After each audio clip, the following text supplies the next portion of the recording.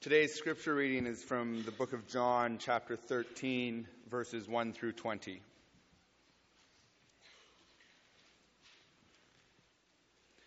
Beginning in John 13, verse 1. Now before the feast of the Passover, when Jesus knew that his hour had come to depart out of this world to the Father, having loved his own who were in the world, he loved them to the end. During supper, when the devil had already put into the heart of Judas Iscariot, Simon's son, to betray him, Jesus, knowing that the Father had given all things into his hands, and that he had come from God and was going back to God, rose from supper. He laid aside his outer garments, and taking a towel, tied it around his waist. Then he poured water into a basin and began to wash the disciples' feet, and to wipe them with a towel, the towel that was wrapped around him. He came to Simon Peter, who said to him, "Lord, do you wash my feet?" Jesus answered him, "What I am doing you do not understand now, but afterward you will understand." Peter said to him, "You shall never wash my feet." Jesus answered him, "If I do not wash you, you have no share with me." Simon Peter said to him, "Lord, not only my feet, but also my hands and my head." Jesus said to him, "The one who is bathed does not need to wash except for his feet, but is completely clean. And you are clean, but not every one of you." For he knew who was to betray him. That was why he said, "Not all of you are clean." When he had washed their feet, put on his outer garments, and resumed his place, he said to them, "Do you understand what I have done to you? You call me teacher and Lord, and you are right, for so am I. If I then, your Lord and teacher, have washed your feet, you also ought to wash one another's feet. For I have given you an example, For I have given you example that you also should do just as I have done to you. Truly, truly, I say to you, a servant is not greater than his master, nor is a messenger greater than the one who sent him. If you know these things, blessed are you if you do them. If I am not speaking of all of you, I know whom I have chosen, but the scripture will be fulfilled. He who ate my bread has lifted his heel against me. I am telling you this now, before it takes place, that when it does take place, you may believe that I am he. Truly, truly, I say to you, whoever receives the one I send receives me, and whoever receives me receives the one who sent me." This is the word of the Lord.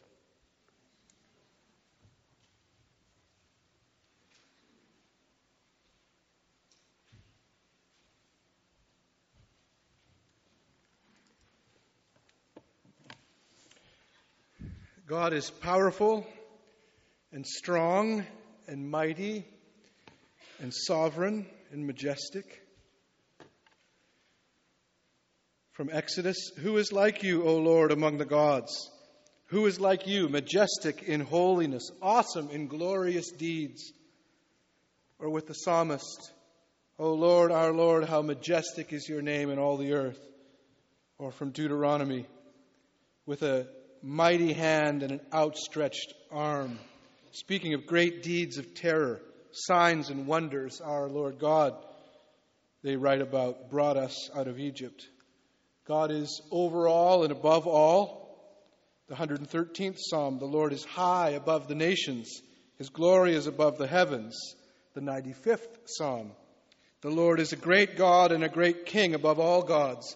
In his hand are the caverns of the earth, and the heights of the hills are his also. God will not be mocked."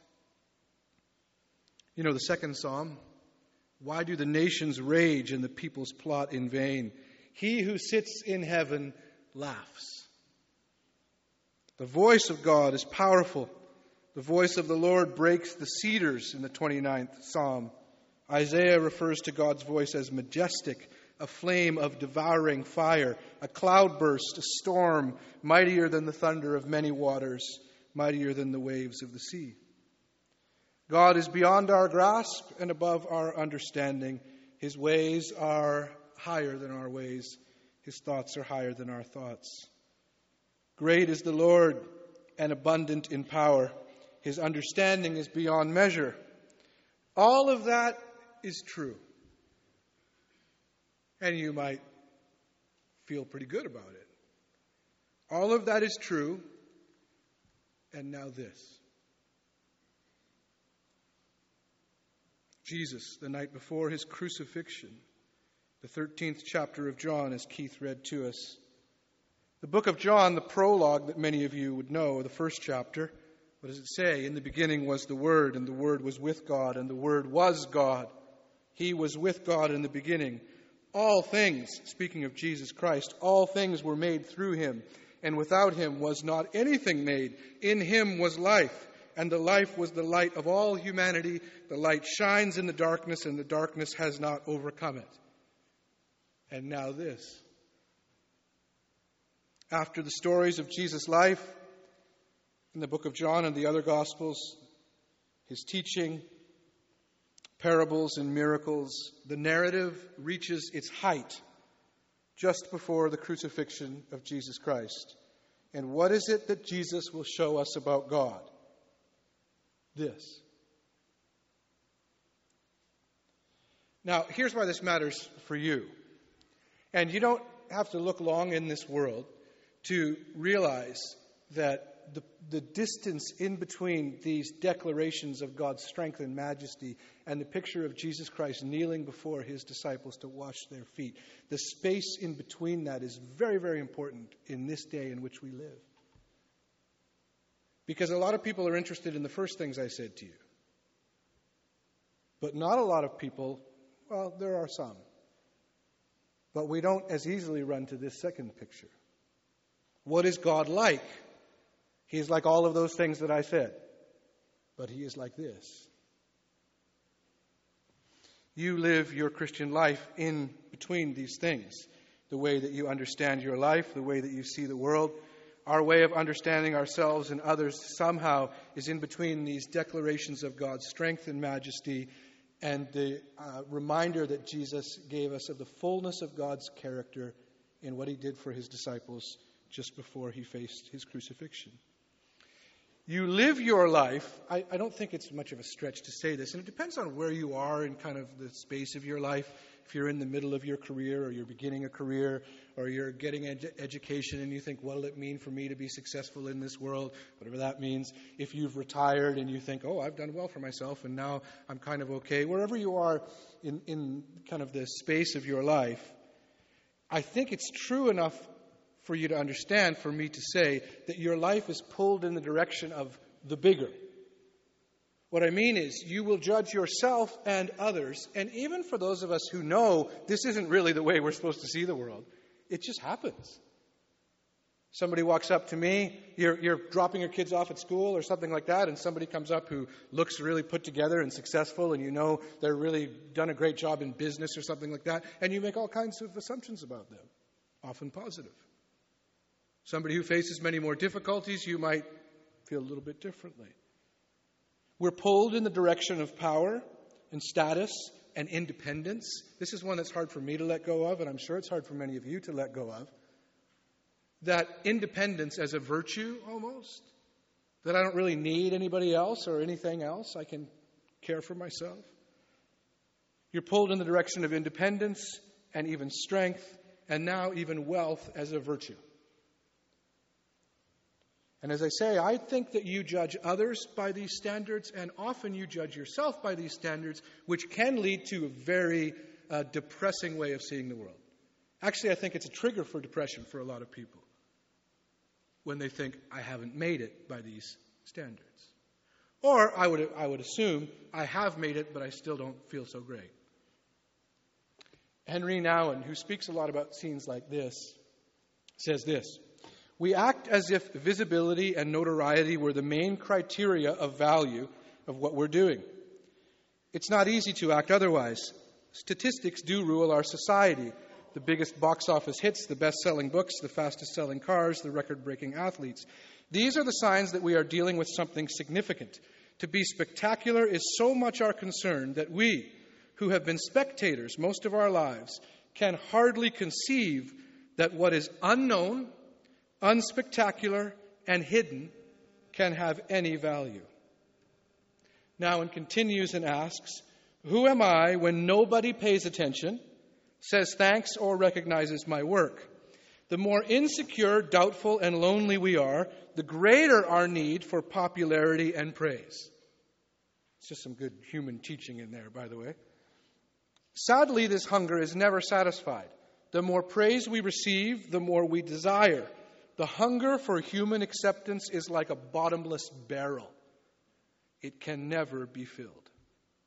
So Jesus Christ, the night before he was crucified, took off his outer garments and took that towel and wrapped it around his waist. When Jesus did this act, he did so, the text says it, he did so knowing that the Father had given him all things, that he had come from God and was returning to God, and now he does this. In other words, this act that Jesus takes up is from a place not of insecurity, but of security in God. And you know this as well in your life. You know that you're much more able to feel free and like you don't have to pretend and you don't have to present yourself if you feel secure.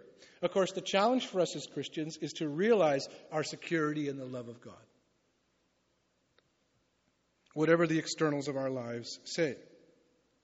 So often we can act with arrogance or judgment towards other people, and that is very often a sign of our insecurity. You know that. Jesus knows the strength that is in him because he knows his identity in God the Father, and from this security he takes up this act.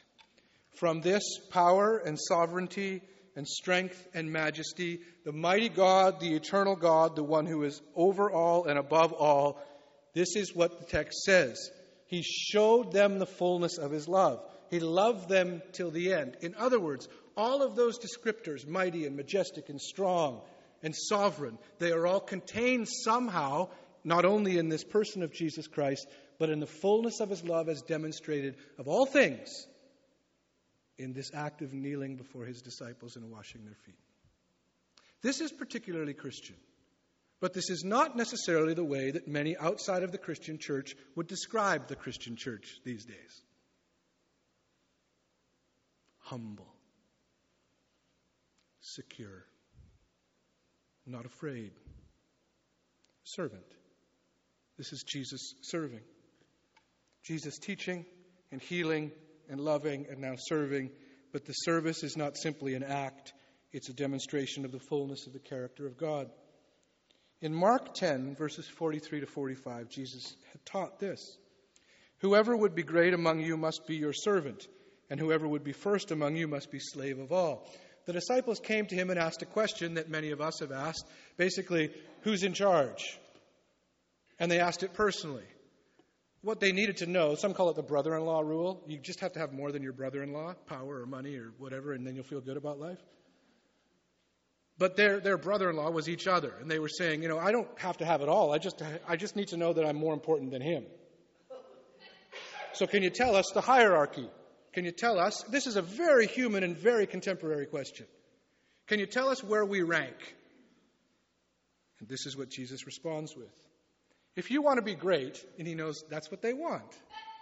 So if you want to be great, then here's the way to be great. You must become the servant of all. For even the Son of Man, Jesus speaking of himself, even the Son of Man came not to be served, but to serve and to give his life as a ransom for many. He taught this, but now he shows it in this act of washing the disciples' feet. And he says, you must do the same. This is not easy for us. It would be easier, actually it is easier, because this is the mark of a lot of Christian and religious enterprise.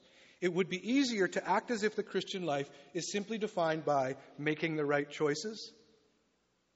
Whoever sold you that, it's not the whole truth. Trust me, if you make all the right choices and don't seek God, then you're going to be a tyrant. And not so great to be around. It would be easier to act as if the Christian life was defined by making all the right choices or by coming up with some program for personal spiritual development and growth. These are the two things that religious communities often do. Either we're going to try to be better than everybody else, or we're going to try to, through certain practices and activities, get closer to God than everybody else. But what is it about Jesus in this picture when he shows us the fullness of God's love that calls us to something better than that? Well, I'm going to say these three things. This picture shows us humility and intimacy and vulnerability. And firstly, humility. Humility removes distance between people. Now, one of the things you're all good at, and some of you are better at this than others, and it depends on who you're relating to and what room you're in and who's coming over for Thanksgiving dinner, that type of thing. But you are, most of you, maybe all of you, pretty good at knowing how to keep distance from people. Some people could teach a course in it, but others just, we've learned this in our culture. Much of the time, this is necessary. Because when I talk to you for a couple of minutes on a Sunday before church or after church has started or whatever it is, we probably don't want to get to the depths of your emotional well-being in that moment. Sometimes distance is just necessary. But other times you do it to protect yourself from the other person or from the truth of yourself. You keep distance by identifying people in their place, their roles, your judgments on them as successful or not successful. Maybe they are like this or like this. I hear this in church all the time, and I say it, by the way, too. But sometimes the way that you can speak about one another, you can say, well, I know they're like this. And what that does, you see, is you just keep them in this place, and sometimes that can lead to greater understanding, but often that can allow you to keep a safe distance between you and them. And you pretty much know. If I asked you right here, even people you don't know who are sitting here today, you could tell me about all the other people in this room and what they're like. You're so good at that. Of course, we always say the trouble is you can't even speak of yourself. We don't even know the depths of our own heart. But we know just what motivates the person sitting back there or up there or over there. And this is how we keep our distance. Jesus washes his disciples' feet as an act of humility. The truth of this, then and I believe now, though he has given us the example, so there have been some people who have lived in this way. Jesus washes his disciples' feet as an act of humility that no master or teacher or Lord would ever do this. Why? Because it breaks all of those distances. And you can see Peter, the disciple, is made uncomfortable by this. He says, as Keith read, now Jesus is coming to him to wash his feet, and Peter says, Lord, do you wash my feet? What's Peter saying? Don't do this. In fact, later he says, you will never wash my feet. In other words, Jesus, my Lord, there is a distance to be kept between me and you, even though I'm your follower. An act of humility that removes this distance. What if God humbled himself in a way to remove all the distance between us and him? The all-powerful and sovereign and mighty and eternal God, removing the distance between us and him. What on earth would that look like? It would look like this. Power is expressed in powerlessness. And as Nouwen says, the mystery of our ministry now is that we are called to serve not with our power, but with our powerlessness. And this is something that I believe the Christian church is still learning, and we might be still some distance from, though there are many wonderful bright spots. Humility removes distance, and intimacy removes pretense. If humility is a tough word, intimacy is tougher, even for us today. Now, this would be a challenge for you, and it would really be uncomfortable, and you're like, please don't do that, Todd, and whatever else it is. But if I, after the service, and you'll just find your way to walk behind me or through another door or something if I say this, but if I made a point after the service of, as you come to shake my hand or say goodbye or whatever, I actually look into your eyes, you wouldn't want that. There's an intimacy. What if I came now? Don't worry, I'm not going to do it. I came now and knelt down before you and said, I'm going to wash your feet. You don't want me to get up. And you'd find something to look at to keep your head down. Like Peter, you would say, stop it. I say removes pretense. And pretense can be kind of a negative word, like we are pretending. What I mean in a deeper way is that intimacy involves a stripping away of all the roles and titles and achievements of our lives so that we are confronted simply with another person. This is almost impossible in our culture, even in church. Henry Nouwen, who I've been quoting in this, he speaks of this in one of my favorite little books. I think it's the first book I read of Nouwen's. He was someone who was a priest and a Harvard professor and a very successful author, lecturer, did conferences all over the United States. And then he went to work at a community for disabled people founded by Canadian Jean Vanier. He went to work at L'Arche. So he went to live in a home where the residents were mostly disabled people and those who cared for them, and they cared for one another. And Nouwen says that the thing that confronted him most in going to work there was that nobody there cared about his books. They couldn't even read them. They didn't know the letters by my name. He says, I went to pass meat to somebody the first time we had a meal, and I don't know why I'm recalling this, but and one of the disabled people says, oh, Steve doesn't take meat. He's Presbyterian. What that means. He said they clearly had a different understanding of the world than the world I was used to impressing people in. Nouwen says, as I went into that community, I was forced to confront my unadorned self. There's an intimacy in this. And some of you are mostly, in most of your human interactions, miles away from that. Because you have so many achievements around you. Or failures. I was forced to confront my unadorned self, Nouwen continues, and then I was open to give and receive love regardless of my accomplishments, and I'll add, or failures. To be with another person is intimate. And here is where Jesus is with you.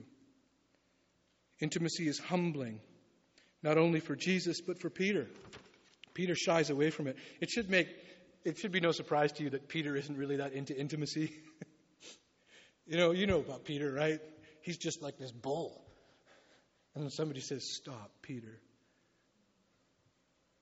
And finally, vulnerability. This is still theologically, like as we try to describe God in the world, and we try to say this is our Christian faith, this is one that not a lot of other faiths and religions, some would speak about the first two. The third one the list would get shorter. That there is, with and in Jesus Christ, a vulnerability. And I can't plumb the depth of what this means theologically, because he is still the sovereign, majestic, eternal God. But he has come to us in a way that he can be rejected. I'll say to you also, and I would ask you not to jump to conclusions about what I believe about this and that and the other thing. I'm going to say to you something that I have in my faith. I believe that our rejection is no match for the love of Jesus Christ our Lord. I don't really know what that means, but I do believe it when I pray. He can be rejected. In this picture, Peter tries to reject what Jesus is doing for him. Don't wash my feet. And Jesus says, if I don't wash your feet, you have no share with me or part with me. Basically, you don't get this if you don't allow this to happen. If you keep this distance and reject this intimacy. And then what do you think Peter says after that? It was read to us. You wouldn't even need to hear the reading if you knew Peter, because Jesus says, I need to wash your feet. And then Peter says, okay, well, wash all of me then. So Peter to switch from one to the other like that. And Jesus says, basically, you can read what he actually says, but he basically says, settle down, Peter. Right? I want more of God, or whatever it is, right? It's okay, Peter, just let me wash your feet here. Right? Some of you know that hunger, too. It's a good thing. We're not condemning Peter for this. He's like us in so many ways. Jesus' love can be rejected. What would we like here as Christians, Sutherland Church, North Vancouver, our friends, our families? We would like more people to know about the love of Jesus Christ. If that is true, and we can humble ourselves in this way, as Jesus has shown us, then more people will know about the love of Jesus Christ. If we have that desire, and you have to ask yourself if you have that desire, But I think it's safe to say that most of us here would say, I want more people to know about the love of Jesus Christ, to accept him and to trust in him, to say yes. And yet, we find that we struggle to know how to talk about Jesus Christ, to share our faith, to invite. We need more desire that others would know the love of Jesus Christ. And not as an excuse to stop the outreach impulse, which we need more. But as we seek to reach out to others, we need the understanding that even as Christians we can reject him. Even Peter, no, you can't do this. Choosing not the God who has identified with us in powerlessness and humility, but drawing another God, only strength and mighty and majestic as the world understands it. But as long as you have the picture of Jesus washing his disciples' feet, you can know one thing as you go from this place. Strength and majesty and might and power do not mean the same thing to God that they mean in the ears of this world. Because they include this picture of Jesus washing the disciples' feet. But we can reject it. And so the question for us would be, have we accepted Jesus Christ? This Lord Jesus Christ, kneeling at the feet of his disciples. Have you accepted that, Lord and Savior Jesus Christ? Or is your faith angry? Are you insecure in your faith? I don't know how to put it. I could say, well, you need to accept Jesus. I guess that's how I put it. You need to accept the Jesus who knelt down at his disciples' feet and humbled himself in this way. And now he says to you as you accept him, now you go and do the same. Humble yourselves. Serve others. Become the servant of all. Well, we're a terrible, sinful world we live in. Jesus meant, well, not the servant of them, of course. Is that what he meant? Of course not.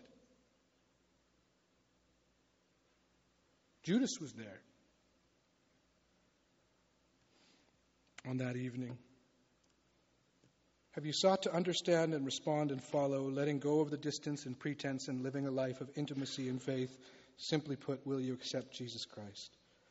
Jesus says on this occasion, you call me Lord and Master, and you're right, for that is what I am. So if I, your Lord and Master, have washed your feet, you also must wash one another's feet. I have set you an example that you also do as I have done to you. And so I could put an image of it up, but it would be kind of too news itemish, so I'm just going to leave this one up. But some of you over the last number of years have heard around Easter time the story of Pope Francis and what he's done with this Catholic tradition of having, actually Anglican churches do it too, we've done it from time to time. They have a foot washing service. And traditionally what the Pope has done, right, the Bishop of Rome, the head of the hierarchy, traditionally what the Pope has done is wash the feet of other Catholic priests.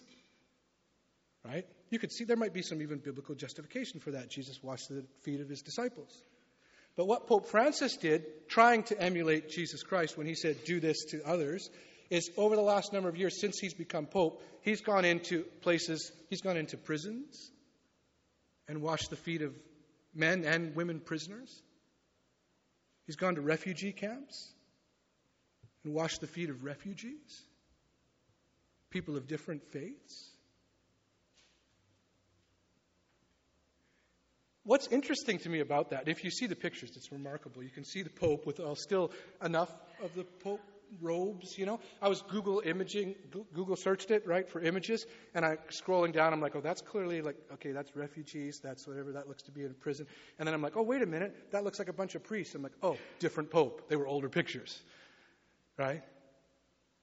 But one of the things you see if you do a search for those images, you'll see a few images of Pope Francis holding the foot of one of these people, a prisoner or someone who's sick or a refugee, and he's washed their feet and he's kissing their feet. It's stunning to see. What's interesting to me about it, other than the heart of it, is that as I searched it online, every major news organization in the world covered the story. In other words, doing what Jesus told us to do and serving as Jesus served us is evangelical.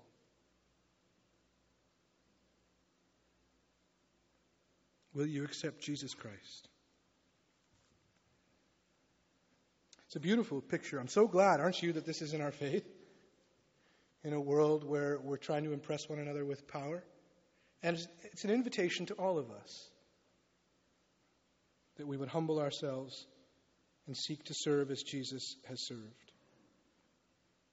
I'm going to pray, and I'm going to include to pray for some people. Some I think are in your bulletin, and others have been mentioned to me maybe this morning.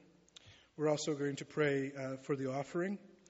After our sermon, there's the way we've redone the order. There's a couple of songs that we'll sing, and we want to let you know that you can receive prayer at the back during that time and after the service. We also want to highlight this time as a time for response. This is your time to sing along or to pray, to ask God in your prayers, Lord, what would you have me do and know and even change because of your word received this morning? Let's pray together. Heavenly Father, we come before you this morning admitting our sinfulness. We have, when we open our eyes, we're aware that we are unworthy of your love. Makes it a greater gift. Lord, how you said you came to seek and save those who were lost. We are those lost. You said that it wasn't the healthy who needed a doctor, but the sick. And we say that spiritually that's where we are, apart from you. So we come to you confessing our sinfulness. I'm just going to leave some space there for you to offer up in the silence to the Lord things you know that you have done wrong or left undone.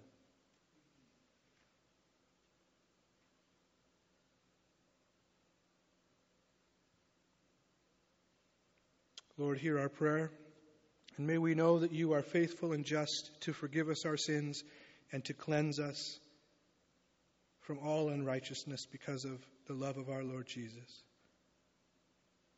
We come before you mindful of people in need in our community. I heard this morning that Peter Takis is not doing well. We pray for him and for Magda, his mom, and for Charlie, Peter's brother. We thank you for Dave Hogg and the celebration of his birthday tomorrow. We pray continued strength and blessing in his life.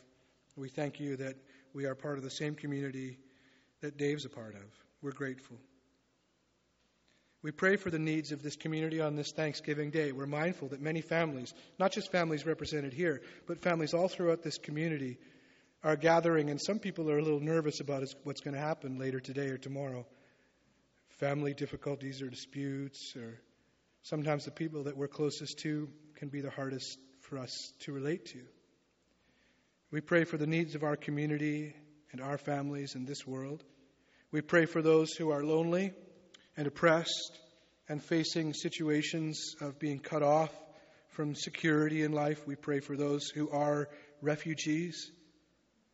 We pray for places of the world where there is much discord and lack of peace.